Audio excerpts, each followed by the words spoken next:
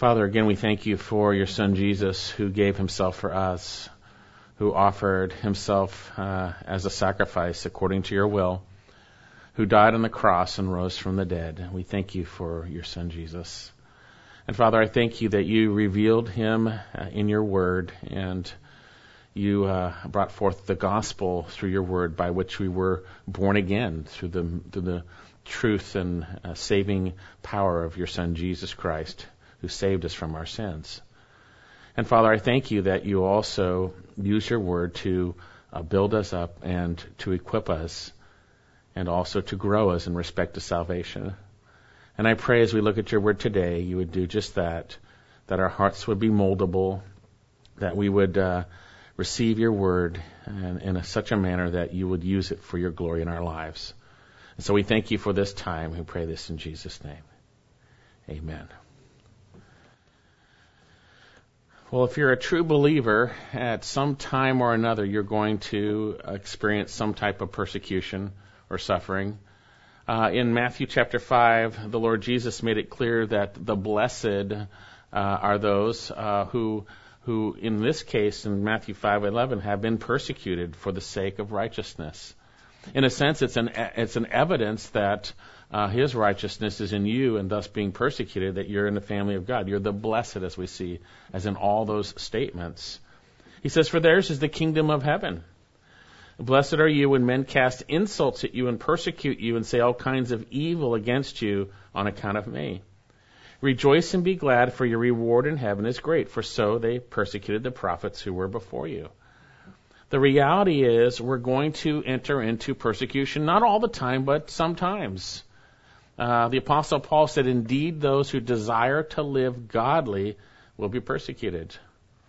Now, we see persecution in Scripture as that which is pursuing someone unto even physical harm or death.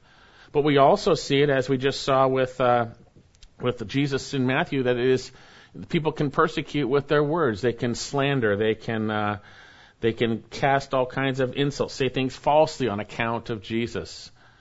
You see, when you're walking in righteousness, you're allowing his righteousness to flow through you. Those who don't know him, or those who are in Satan's domain, or those who are being used by Satan, will be used by Satan. Jesus also makes it clear about the division between the world and those who know the Lord, that those in the world are going to hate you. He said in John 15, "If the world hates you, know that it hated me before it hated you. If you were of the world would love its own. But because you're not of the world, because I chose you out of the world, therefore the world hates you. Remember the word I said to you, a slave is not greater than his master. If they persecuted me, they will also persecute you." Well, the reality is, if you read through the Psalms, you see many times David speaks about the persecution that he went through. And often what we see in the Psalms are those that he knew or he thought were his friends, whatever it might be. Persecution can come from different angles and ways that we may not expect. And so what are we to do as believers when that comes? You may be going through it or maybe not, but we need to prepare and understand what we should do. And I believe today we're going to see what we are to do when we are threatened or attacked. And we're going to see that we need to trust in God alone. And now the solution to being what we're to do when we're threatened and attacked is the same solution we should have for every area of our lives, which is to trust in God alone. So would you turn with me in your Bibles to Psalm 62. Psalm 62. Now, I'm going to share just a brief context to this psalm, but the Psalms in general were Israel's inspired hymns set to music. It was God's word brought forth to music. The term psalms comes from the Greek word psalmoi, which originally meant to pluck a string or to twitch a string, such as in music. And so we have these words in Greek and in Hebrew, both are meaning music. Now the Psalms, again, are music. They are Israel's inspired hymns. They are a book of praises in poetic form set to music. Set to music. And the Psalms are broken up into 5 books, and we have those 5 books within that 150 Psalms. Now, to interpret the Psalms, it's helpful to understand a kind of a principle about God's revelation. We have the law and the prophets in which God gave revelation directly to Israel. We have that. And then we have the writings and wisdom writings, which generally have one inspired by the Spirit reflecting on God's Word to another. And then we have the Psalms, which generally are one applying the Word of God that's revealed, inspired by the Spirit, back pointed towards the Lord in a sense. And so in the Psalms here, we have today, we come to Psalm 62. And this is a psalm in book 2 of the 5 books that encompass the Psalms. And this one is written by David. And we see that. Notice the superscription. Psalm 62, for the choir director, according to Jeduthun, a psalm of David. Now, it's thought that Jeduthun was the choir director. We certainly see he's involved in the music and the singers. And so we have this, again, as Israel's inspired lyrics set to music. And it is a psalm of David, a psalm of David. And we know a lot about David. We know that he was the second king of Israel after Saul, that he was a believer. But yet, as we will see, like you and I, he was a sinner, yet he's saved by grace. The grace to come for him in the Messiah who would come in his line and die for his sins also.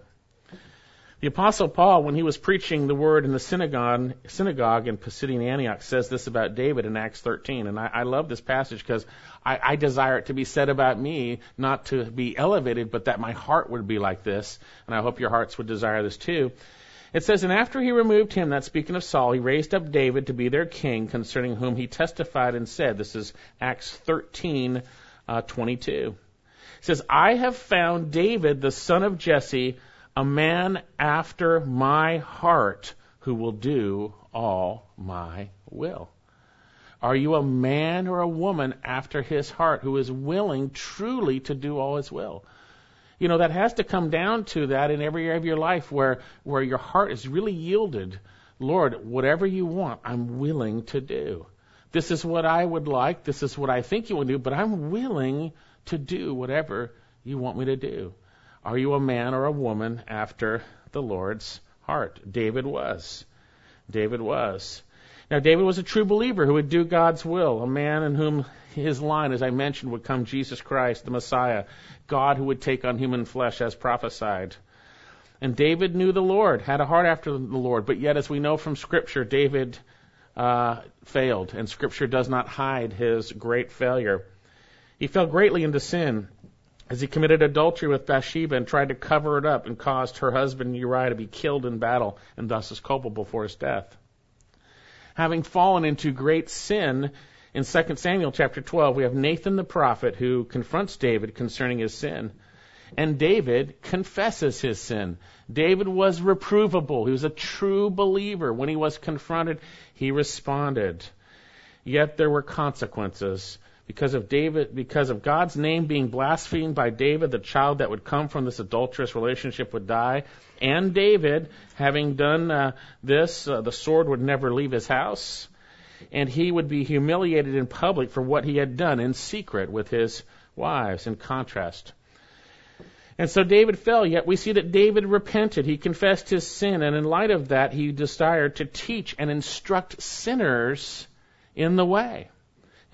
Psalm 51, he says, restore to me, verse 12, the joy of thy salvation, and sustain me a willing spirit. Then I will teach transgressors thy ways, and sinners will be converted to thee. You know, if you've really repented, then your heart's going to be right, and you're going to want to teach others to do the same, that they would be right with the Lord. And so then we have a Psalm of David, and I'm not going to take the entire time here. We don't have time to go through every detail of this psalm, but I believe we can gain an understanding of what's going on here. And I think we're going to see in this psalm something that's similar to a lot of other psalms. We have David, a real believer who's going through real difficulties, and we see what he does in the midst of those difficulties, inspired by the Spirit. Okay, so Psalm 62, for the choir director, according to Jeduthun, a psalm of David. My soul waits in silence for God only. From him is my salvation. He is my rock and my salvation, my stronghold. I shall not be greatly shaken. How long will you assail a man that you may murder him?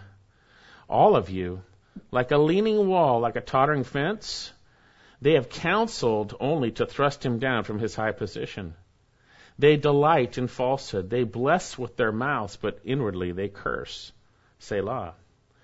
My soul, wait in silence for God only, for my hope is in him. He only is my rock and my salvation, my stronghold. I shall not be shaken. On God, my salvation and my glory rest. The rock of my strength, my refuge is in God. Trust in him at all times, O people. Pour out your heart before him. God is a refuge for us. Selah, Selah. He says here, men of low degree are of only vanity, and men of rank are a lie. In the balances they go up. They are together lighter than breath. Do not trust in opposition or vainly hope in robbery. If riches increase, do not set your heart upon them. Once God has spoken, twice I have heard this, that power belongs to God. And loving kindness is thine, O Lord, for thou dost recompense a man according to his work. And so as we're going to look at this, I want to point out some of the structure of this psalm that will be helpful. Notice in verse 1 and verse 5, we have the exact same phrase. My soul waits in silence for God only. My soul waits in silence for God only. And in verse 6, we have almost the exact same phrase as in verse 2 with one little tiny difference. Verse 2, He only is my rock and salvation, my stronghold. I shall not be greatly shaken. And then we have the same phrase back in verse 2, except for the word greatly. It's a repetition. He is my only rock, my salvation, my stronghold. I shall not be shaken. And then we have in verse 4 and verse 8 the term is Selah, and we're going to talk about that in a minute. So as we look at this psalm, this is about David recognizing that God is his only rock and salvation, his stronghold. He's not going to be shaken, and he's waiting upon him, hoping in him, and trusting in him alone. And although this psalm is particularly about what do we do when we're attacked, the reality of what we are to do applies to every area of life. Every area of life. And so then, how are we to respond when we're attacked? Notice David's testimony. It's his testimony of what he has done. So he's going to give his testimony of what he has done and what he is doing, and then he's going to exhort us to do the same thing. He says in verse 1, For the choir director, according to Jeduth, the Psalm of David, my soul waits in silence for God only. Now, I mentioned the second half of this verse is repeated in verse 5. But here, David begins with the phrase, my soul. My soul waits in silence. My soul, literally, in silence for God only, for he is my salvation. We could stop right here because this is so important. Because so often we are waiting for anything and everything else to deliver us in a sense or to change our circumstances or whatever it might be rather than what we see here. He's speaking of his entire being, his soul. My soul waits in silence for God only. He waits in silence for God only. And notice he says, from him is my salvation. And obviously David's in trouble. He's experiencing difficulty. He needs to be delivered and saved. Look down. He's being attacked. Verse 3. How long will you assail a man that you may murder him, all of you, like a leaning wall and a tottering fence? They've counseled only to thrust him down from his high position. They delight in falsehood. They bless with their mouth, but inwardly they curse. It looks like hypocrites are going after him.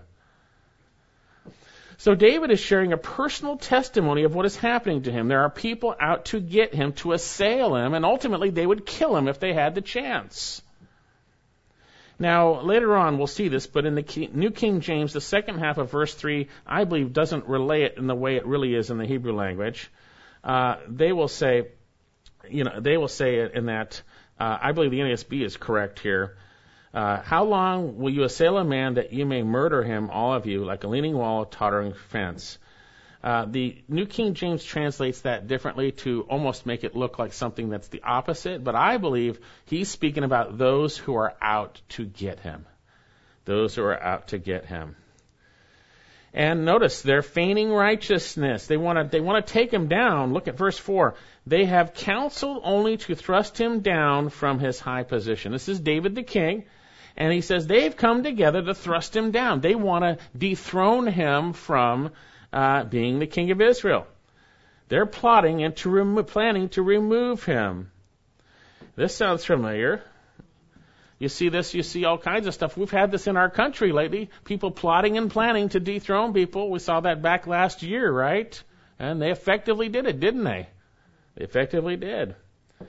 So here we also have the internal reality that these are deceitful hypocrites. Verse 4, they delight in falsehood, but notice what? They bless with their mouth and inwardly they curse. You see, falsehood and deception is always guised in deceit.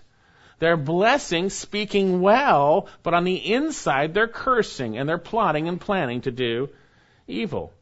So David's got a problem, and it's a big one that's weighing heavy on him. And if you've gone through difficulties, these things weigh heavy on you. They weigh heavy on you.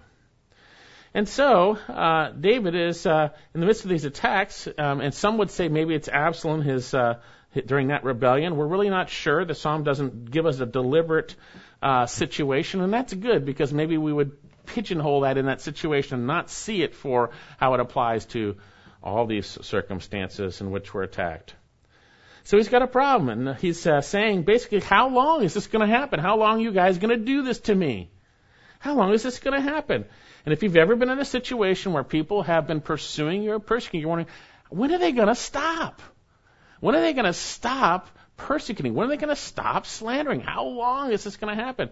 And we can get discouraged, or we can get whatever it might be, and we need to get our eyes, as we'll see from David, onto the Lord Jesus. Notice back in what he says in verse 1, my soul waits in silence for God only. God is his only hope. And the term only is used 4 times in regard to God. And then we have God alone.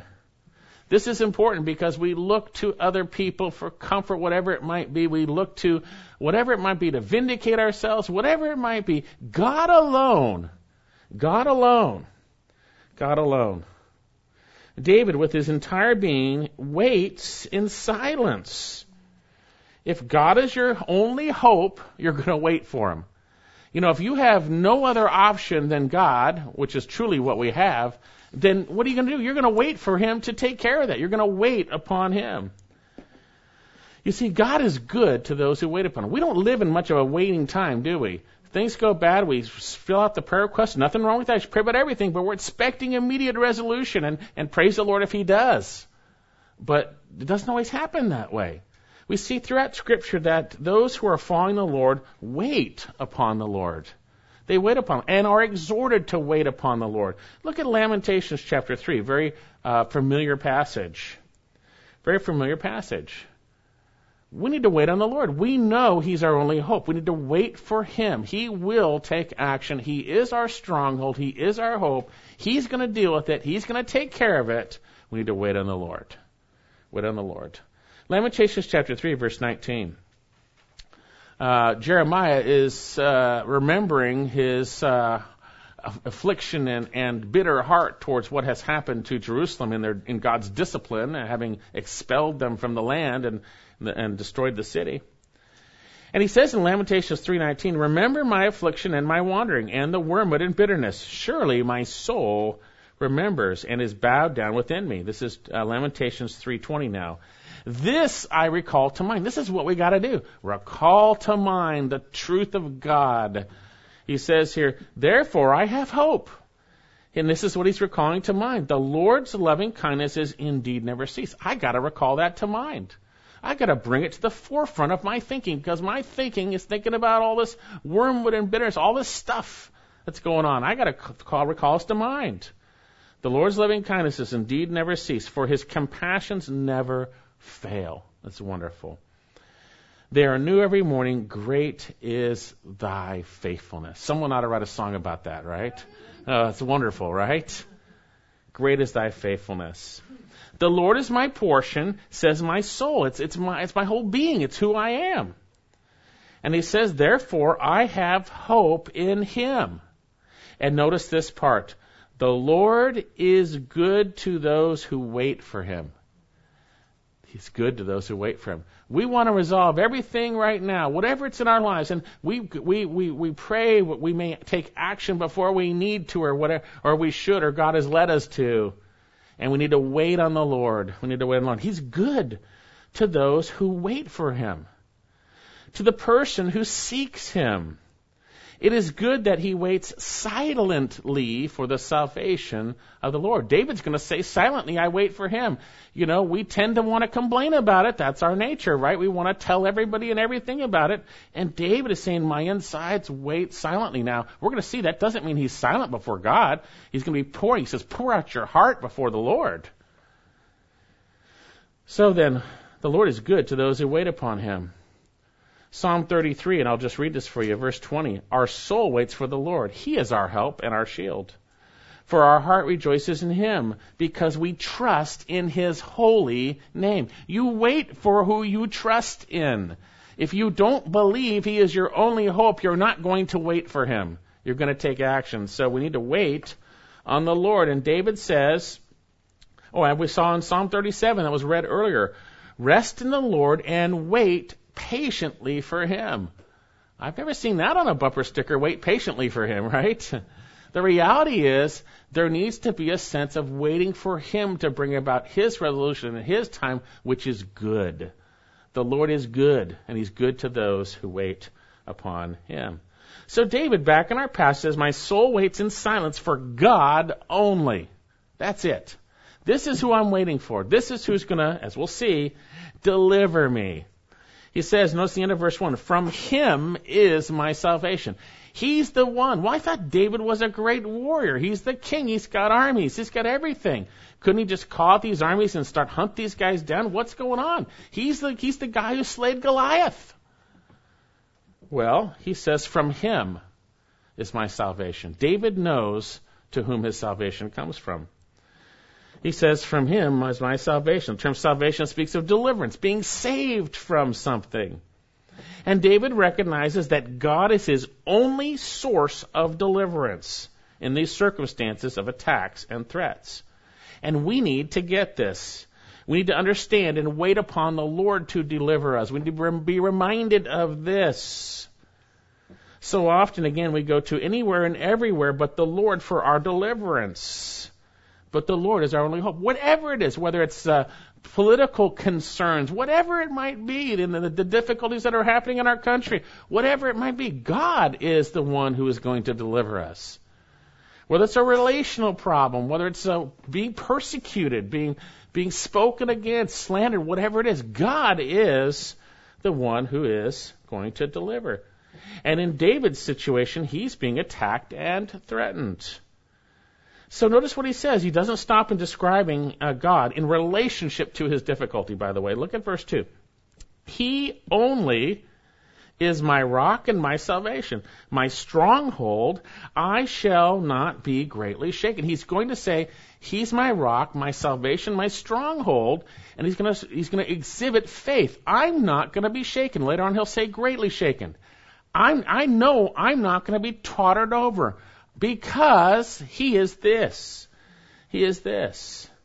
Later on, he's going to say, trust in the Lord at all times, O people. That's what he's exhibiting right here in this statement. He only, and we need to get this point, he only. And you need to have a personal relationship with the living God. A lot of people talk about a lot of verses, a lot of stuff, but there's no real relationship with the Lord. This is a personal relationship with the Lord. He only is my rock and my salvation. These are tremendous words of faith from David concerning our God. He's trusting in him. He says, my rock, for a pretty simple metaphor, right? What do you think of when you think of a rock? You think of stability. You think of strength, protection from stumbling. What does David say in Psalm 18? Look at Psalm 18. Psalm 18, verse 15. Actually, Psalm 18, not 15, the second half of verse 1. He said, I love thee, O Lord, my strength. I love thee, O Lord. That's personal, right? That's personal. That's a real relationship, right? The Lord is my rock and my fortress, my deliverer, my God, my rock, in whom I take refuge, my shield and the horn of my salvation, my stronghold. I will call upon the Lord who is worthy to be praised, and I am saved from my enemies. Right? The Lord is my rock. He is my stronghold. He is my rock. Look down a little farther in verse 31, or verse 30 of Psalm 18. As for God, his way is blameless. The word of the Lord is tried. He is a shield to all who take refuge in him. For who is God but the Lord? And who is a rock except our God? The God who girds me with strength and makes my way blameless. He makes my feet like hinds' feet. He sets me upon high places. He trains my hands for battle so that my arms can bend bow of bronze. Thou hast given me a shield. Thou hast given me the shield of thy salvation, and thy right hand upholds me, and thy gentleness makes me great. Thou dost enlarge my steps under me, and my feet have not slipped. I pursued my enemies and overtook them. I did not turn back until they were consumed. I shattered them so that they were not able to rise. They fell under my feet, for thou hast girded me with strength for battle. Thou hast subdued under me those who rose up against me. Thou hast made my enemies turn their backs to me, and I destroyed those who hated me. And then look down at verse 45. The Lord lives, and blessed be my rock, and exalted be the God of my salvation. The God who executes vengeance for me and subdues peoples under me. He delivers me from my enemies. Surely thou dost lift me above those who rise up against me. Thou dost rescue me from the violent men. Therefore I will give thanks to thee among the nations, O Lord. I will sing praises to thy name. He gives deliverance to his king and shows loving kindness to his anointed, to David and his descendants forever. You see, the Lord is our rock. And yet so many times we have other things that we try to stabilize ourselves with. It is Christ who is our rock. He is only, verse 2, my rock and my deliverer, or salvation. My salvation. We need to see him as that alone. God is the one who brings our deliverance. He is, and then notice he says, my stronghold. He is my stronghold. The term stronghold speaks of a secure height or a fortress on high. The Lord is a fortress. He is a strong tower. The Lord is a strong tower. The righteous run in and are safe. We get our protection from the Lord. What does David say in 2 Samuel in his song of thanksgiving? 2 Samuel chapter 22, and I'll read it, verse 3. My God, my rock, in whom I take refuge, my shield and the horn of my salvation, my stronghold, my refuge, my Savior. Thou dost save me from violence. All throughout the Psalms, we see the psalmist crying out to God, their only stronghold, their rock, their refuge, their fortress, against the violence of those who are coming against them. Again, so many passages. Psalm 144, Psalm of David. Blessed be the Lord, my rock, who trains my hands for war, my fingers for battle, my loving kindnesses and my fortress, my stronghold and my deliverer, my shield in whom I take refuge, who subdues the people under me. Psalm 94, they band themselves together against the life of the righteous, verse 21, and condemn the innocent to death. But the Lord has been my stronghold, and my God has been the rock of my refuge, and he has brought back their wickedness upon them and will destroy them in their evil. The Lord our God will destroy them. Psalm 94, 21 and 22. Folks, God is our only hope to deliver us, especially from violent people. God's our only hope. God's our only hope. So David goes on and he explains this in the context of this. He says, my soul waits in silence, second half of 1, back in Psalm 62. From him is my salvation. He is my rock, my salvation, my stronghold. And then look at this. He says, I shall not be greatly shaken. It's confidence. If he is my stronghold, and he is, I know I'm not going to be greatly shaken. The term shaken speaks of tottering, being dislodged. Because David has God alone as his salvation, because David has God alone as his rock, because David has God alone as his stronghold, he can say in the context of faith, I shall not be greatly shaken. See, he's not only understands the truth of his God beingness, but he believes it. We can understand, we can sing, "Blessed be the rock," we can sing and know he's our rock or such, but we don't believe it. David believes it. David believes it. This is faith. I shall not be greatly shaken. You see, when God is your stability, your stronghold, your refuge, you can declare like David, "Hey, I'm not going to be greatly shaken because he's going to uphold me. He's good. He's good. The righteous run in. The Lord is a strong tower. The righteous run in and are what? Safe. They're safe." So then, because God is David's only stability, salvation, and personal stronghold, he's confident he will not be shaken, even though there are evil men and hypocrites who seek to destroy him. Notice verse 3. "How long will you assail a man that you may murder him, all of you?" And I mentioned this earlier, but I prefer the NASB over the New King James.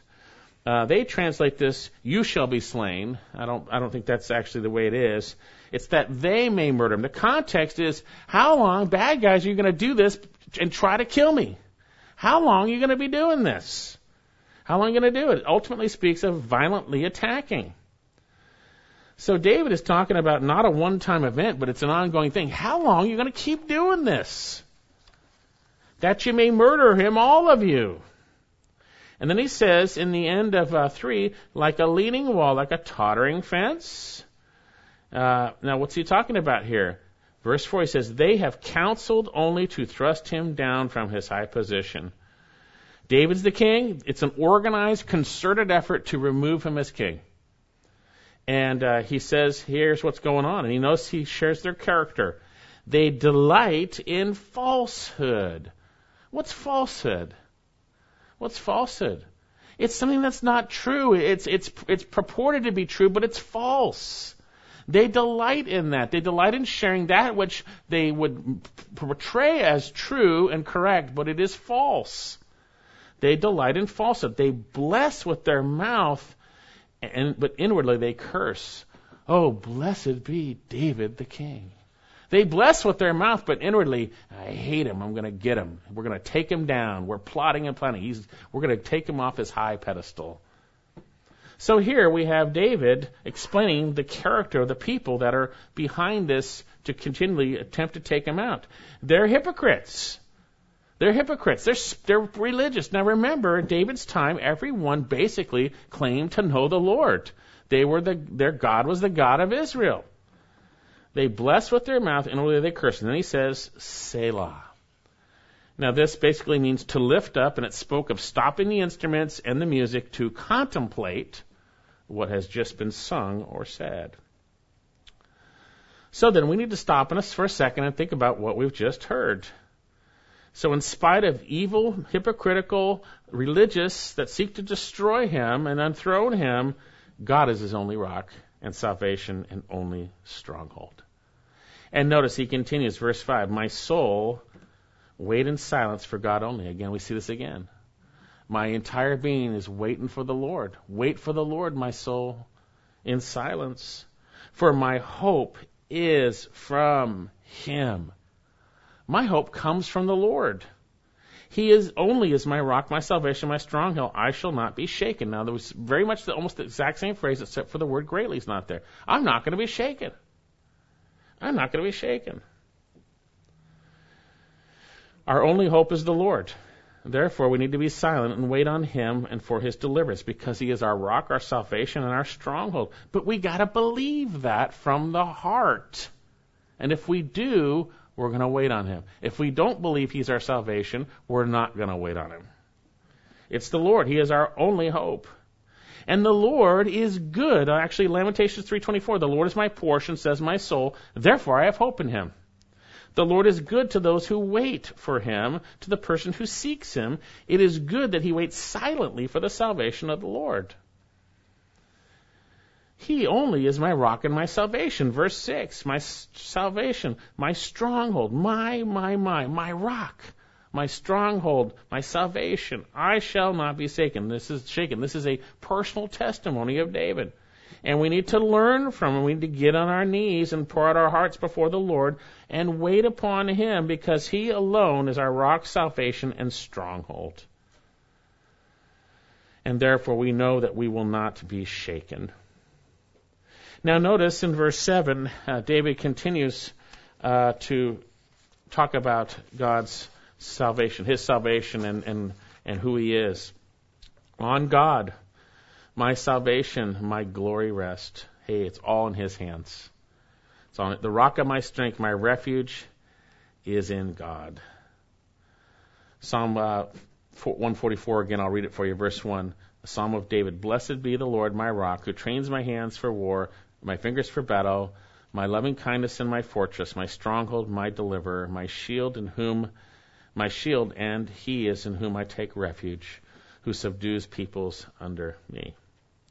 On God, my salvation and my glory rest, the rock of my strength. He's the core of that. My refuge is in God. The only one who could deliver him and protect him and keep him in his position that God had placed him in the first place is God himself. God is his refuge. He says, my refuge is in God. The term refuge speaks of shelter. My strength. He's my refuge. He's my strength. Last part of chapter 7, or verse 7. It's the rock of my strength and my refuge is in God. It sounds familiar. Psalm 46. God is our refuge and strength. God is our refuge and strength. A very present help in trouble. Isn't that wonderful? Therefore we will not fear, though the earth should change, and though the mountains slip into the heart of the sea, though the waters roar and foam, the mountains quake, and its swelling pride. Selah. God is our refuge and strength. He's our shelter, and he's our strength. He's our rock, and he is our deliverer. David trusts in the Lord, and this is a pattern in his life, by the way. This is a pattern. This is no one and done for David. David trusts the Lord over and over again. And I believe the Lord allows us to go through trials, the testing of our faith, to prove where our faith is. He allows difficulties to come to show us, to prove, to demonstrate our faith. Take a look at Psalm 31. We see this pattern in David's life. We see this pattern of how he trusts the Lord in the midst of extremely difficult situations. Psalm 31. It's all throughout the Psalms, by the way. Psalm 31, verse 1. For the choir director, a psalm of David, in thee, O Lord, I have taken refuge. There we go. Again, you're my shelter. Let me never be ashamed. In thy righteousness, deliver me. Incline thine ear to me, rescue me quickly. That be thou to me a rock of strength and a stronghold to save me. For thou art my rock, my fortress. For thy name's sake thou wilt lead me and guide me. Now look at what he says. Thou wilt pull out the net which they have secretly laid for me. For thou art my strength. He is trusting God to do it. He says here, into thy hand do I commit my spirit. We know the Lord Jesus shared that even when he died, right? It's prophetic in that sense. But we need to do the same thing. Lord, my life, I'm in your hands. I'm in your hands. The Lord Jesus said that as he was dying on the cross and died for us. He says, thou hast ransomed me, O Lord, God of truth. He says, I hate those who regard vain idols, but I trust in the Lord. I will rejoice and be glad in thy loving kindness, because thou hast seen my affliction, thou hast known my troubles of my soul, and thou hast not given me over to the hand of my enemy. Thou hast set my feet in large places. Be gracious to me, O Lord, for I'm in distress. My eye is wasted away from grief, my soul and my body also. For my life is spent with sorrow, and my years with sighing. My strength has failed because of my iniquity, and my body has wasted away because of my adversaries. I have become a reproach,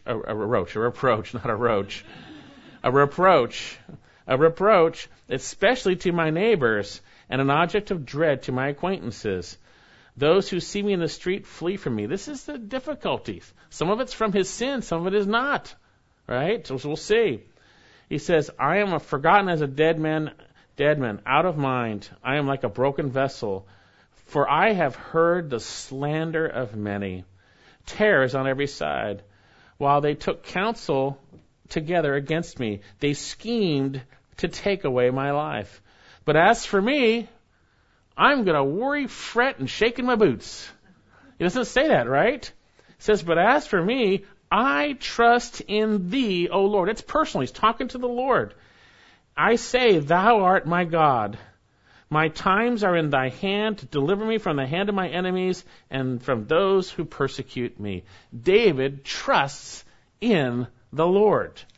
And if you are following the Lord, there's going to be a time where you're going to go through trials and testing. And some of that will come in the context of persecution. Indeed, those who desire to live godly will be persecuted. And often it comes from those you know or from those within your sphere of personal relationships. Whether it's at church, whether it's at work, whether it's in the family, wherever it is. Wherever it is. And we've got to trust the Lord. He is our only hope. We need to get on our knees, rest in Him, and wait for Him. And wait for Him. So notice, after David, in his testimony of faith, it's a testimony of faith. Notice he now commands us to trust in the Lord. And he commands that in the context of actually doing it himself. Look at verse 8 back in Psalm 62. Trust in Him at all times, O people. That really covers it, doesn't it? Trust in Him at all times, all the time. Trust in the Lord. That means you put your faith in Him. You rely on Him. You are abiding in Him. You're believing what He said, and you're relying on Him personally to do what He has said, to accomplish what He has said, to be who He says He is in the context of your life. You're relying on Him. Trust the Lord. Don't rely on anything else. This should be innate to believers, but often we trust in other things in difficult situations. Now, we're not only to trust Him in difficult situations, we're to trust Him at all times. At all times. Look at Jeremiah chapter 17. We see the results of when one trusts and one doesn't. When one trusts and one doesn't. We see the reality of the sphere of each one. Jeremiah 17, verse 5. Thus says the Lord, cursed is the man who trusts in mankind and makes flesh his strength, and whose heart turns away from the Lord. You're cursed if you trust in your flesh and other men. You trust in people. For he will be like a bush in the desert and will not see prosperity when it comes, but will live in stony wastes in the wilderness and land of salt without habitation. So you see people like that. Sometimes they claim to be believers. Maybe they might be. They're living in that wasteland because they're not trusting in the Lord. You see it in their lives and you go, wow, it's not someone who's going through troubles and like David and trusting the Lord and even rejoicing in it and having difficulty within it. But notice he says here, blessed is the man who trusts in the Lord. It's personal. And whose trust is the Lord. Is the Lord.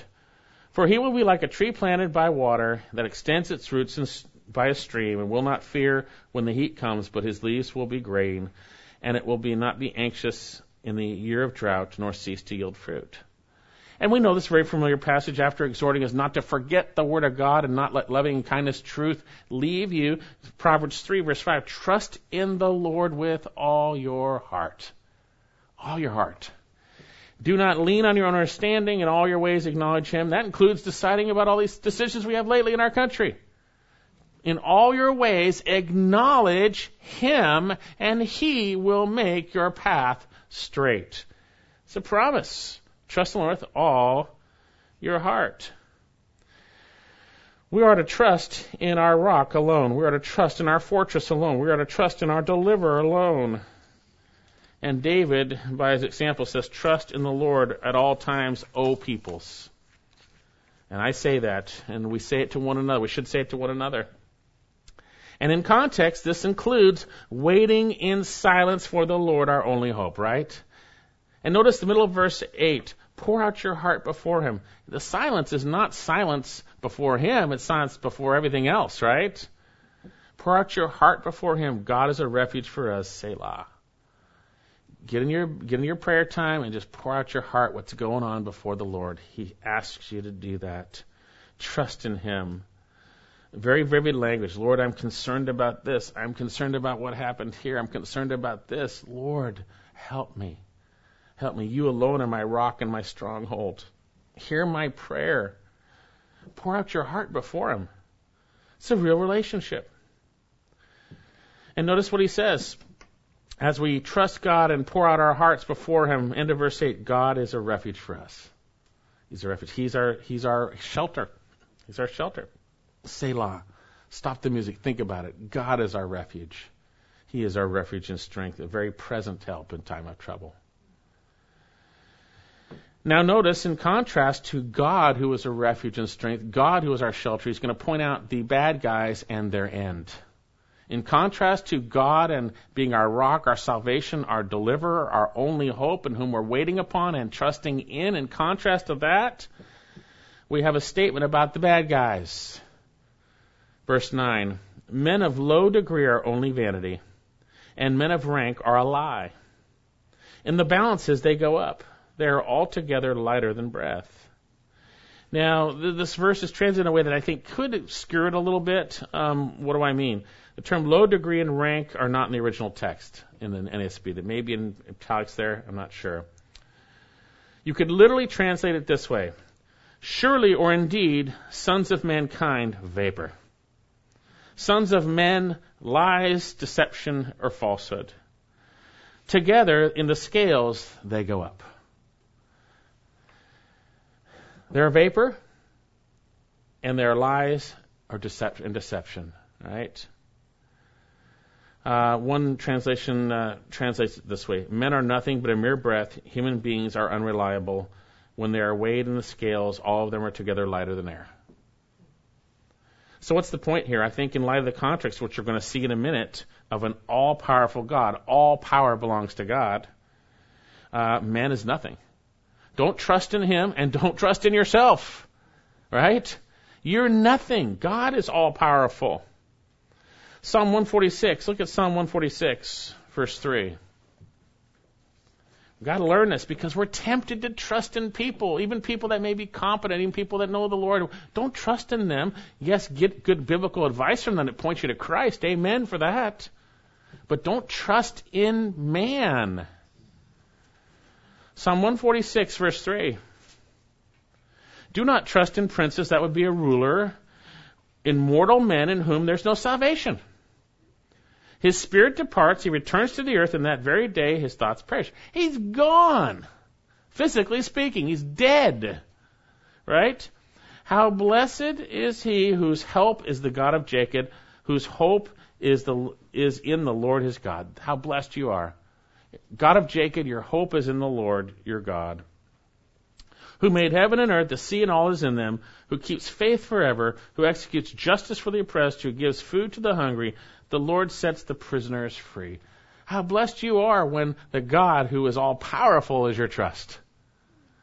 So we trust in ourselves and other people which have zero power. We're basically a vapor versus God who is all-powerful.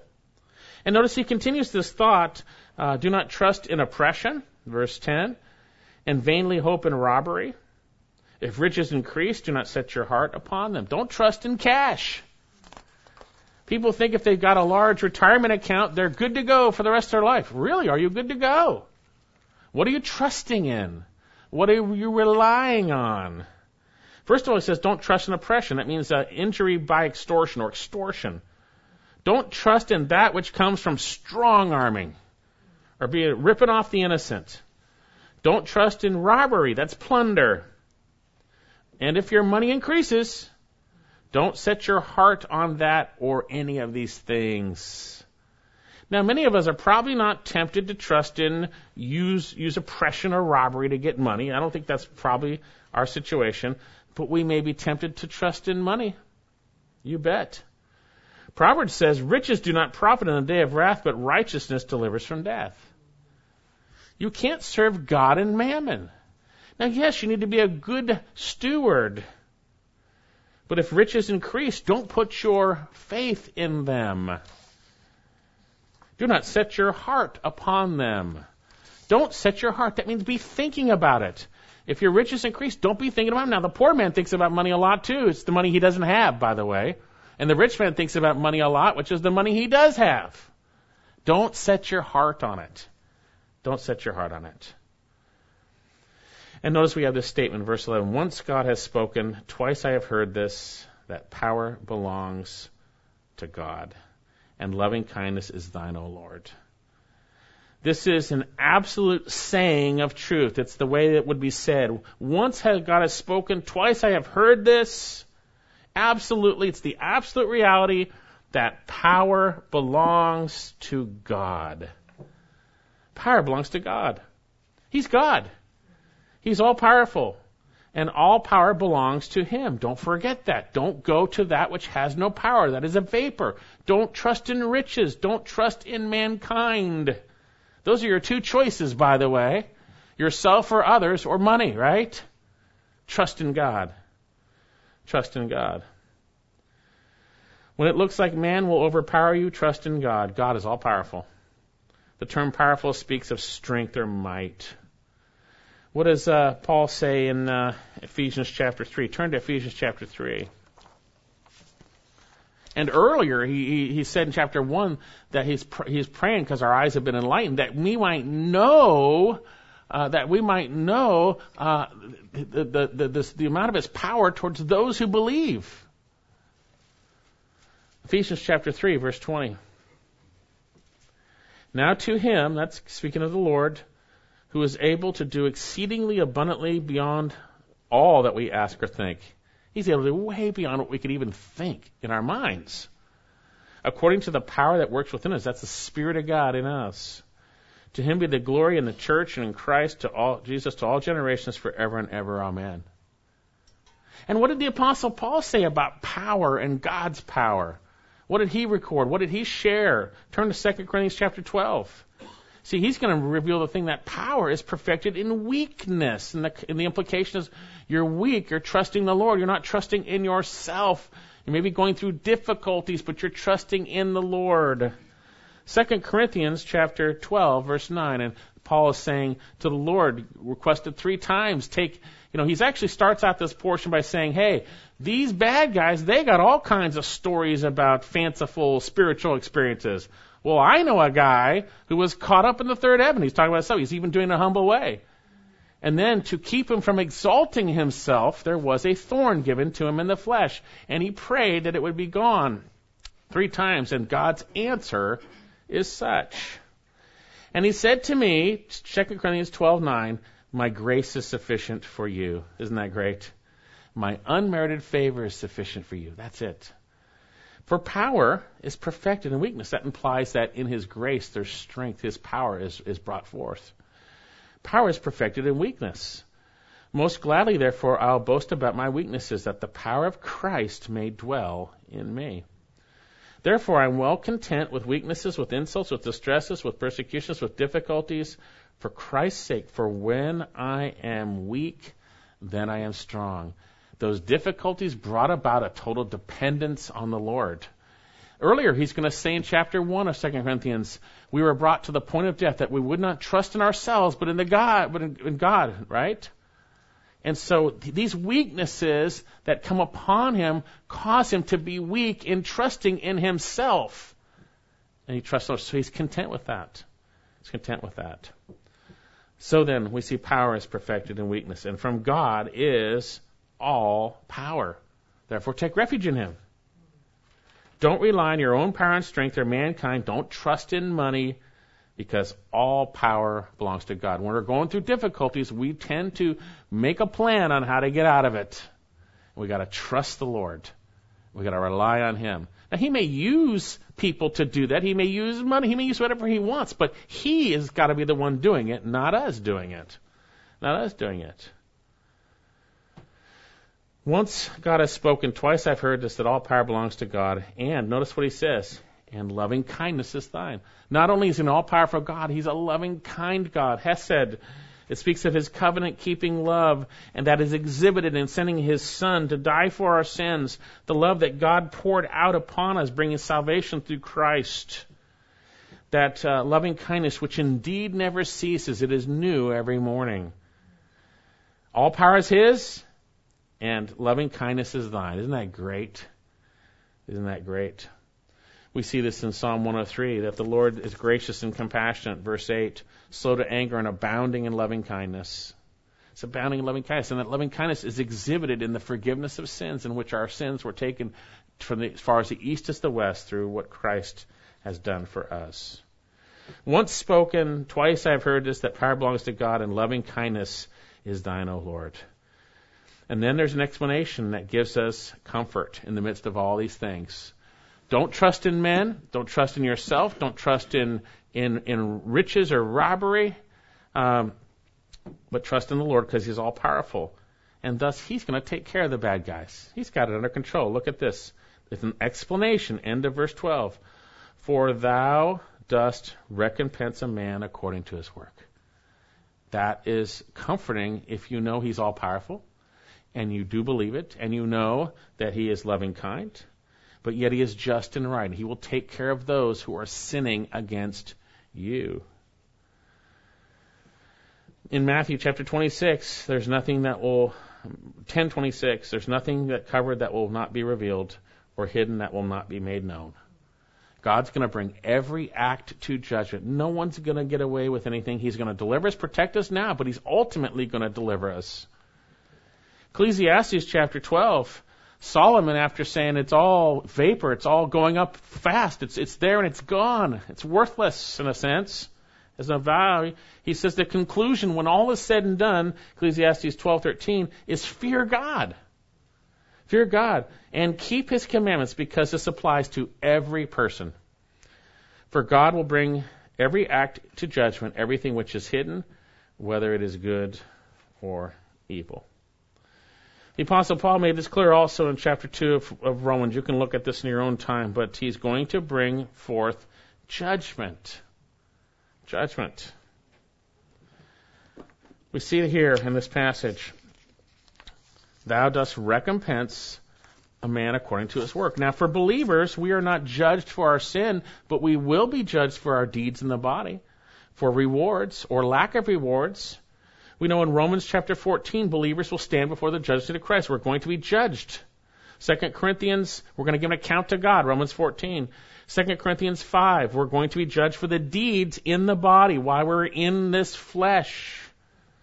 1 Corinthians 3, we're going to be judged in relationship for eternal rewards and recompense for that, or suffer loss, as the things we do that we're in Christ, abiding in Him, will remain. The other things will be burned up. And for the non-believer, if you don't repent, you will be judged. God will recompense you for your sin. There is a coming judgment, and the judgment brings forth the sentence of hell. Acts chapter 17, verse 30, therefore, having overlooked times of ignorance, God is now declaring to men that all everywhere should repent. Why should men repent?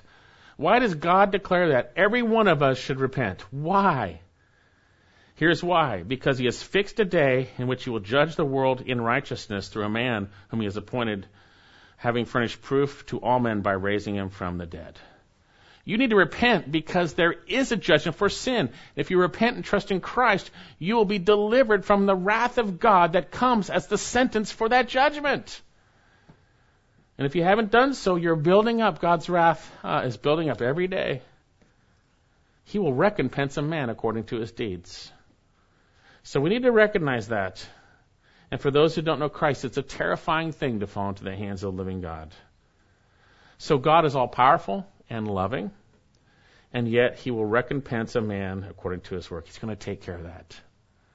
God is our refuge and strength, a very present help in trouble. So then, what are we going to do? What should we do? What will we do when difficulties come?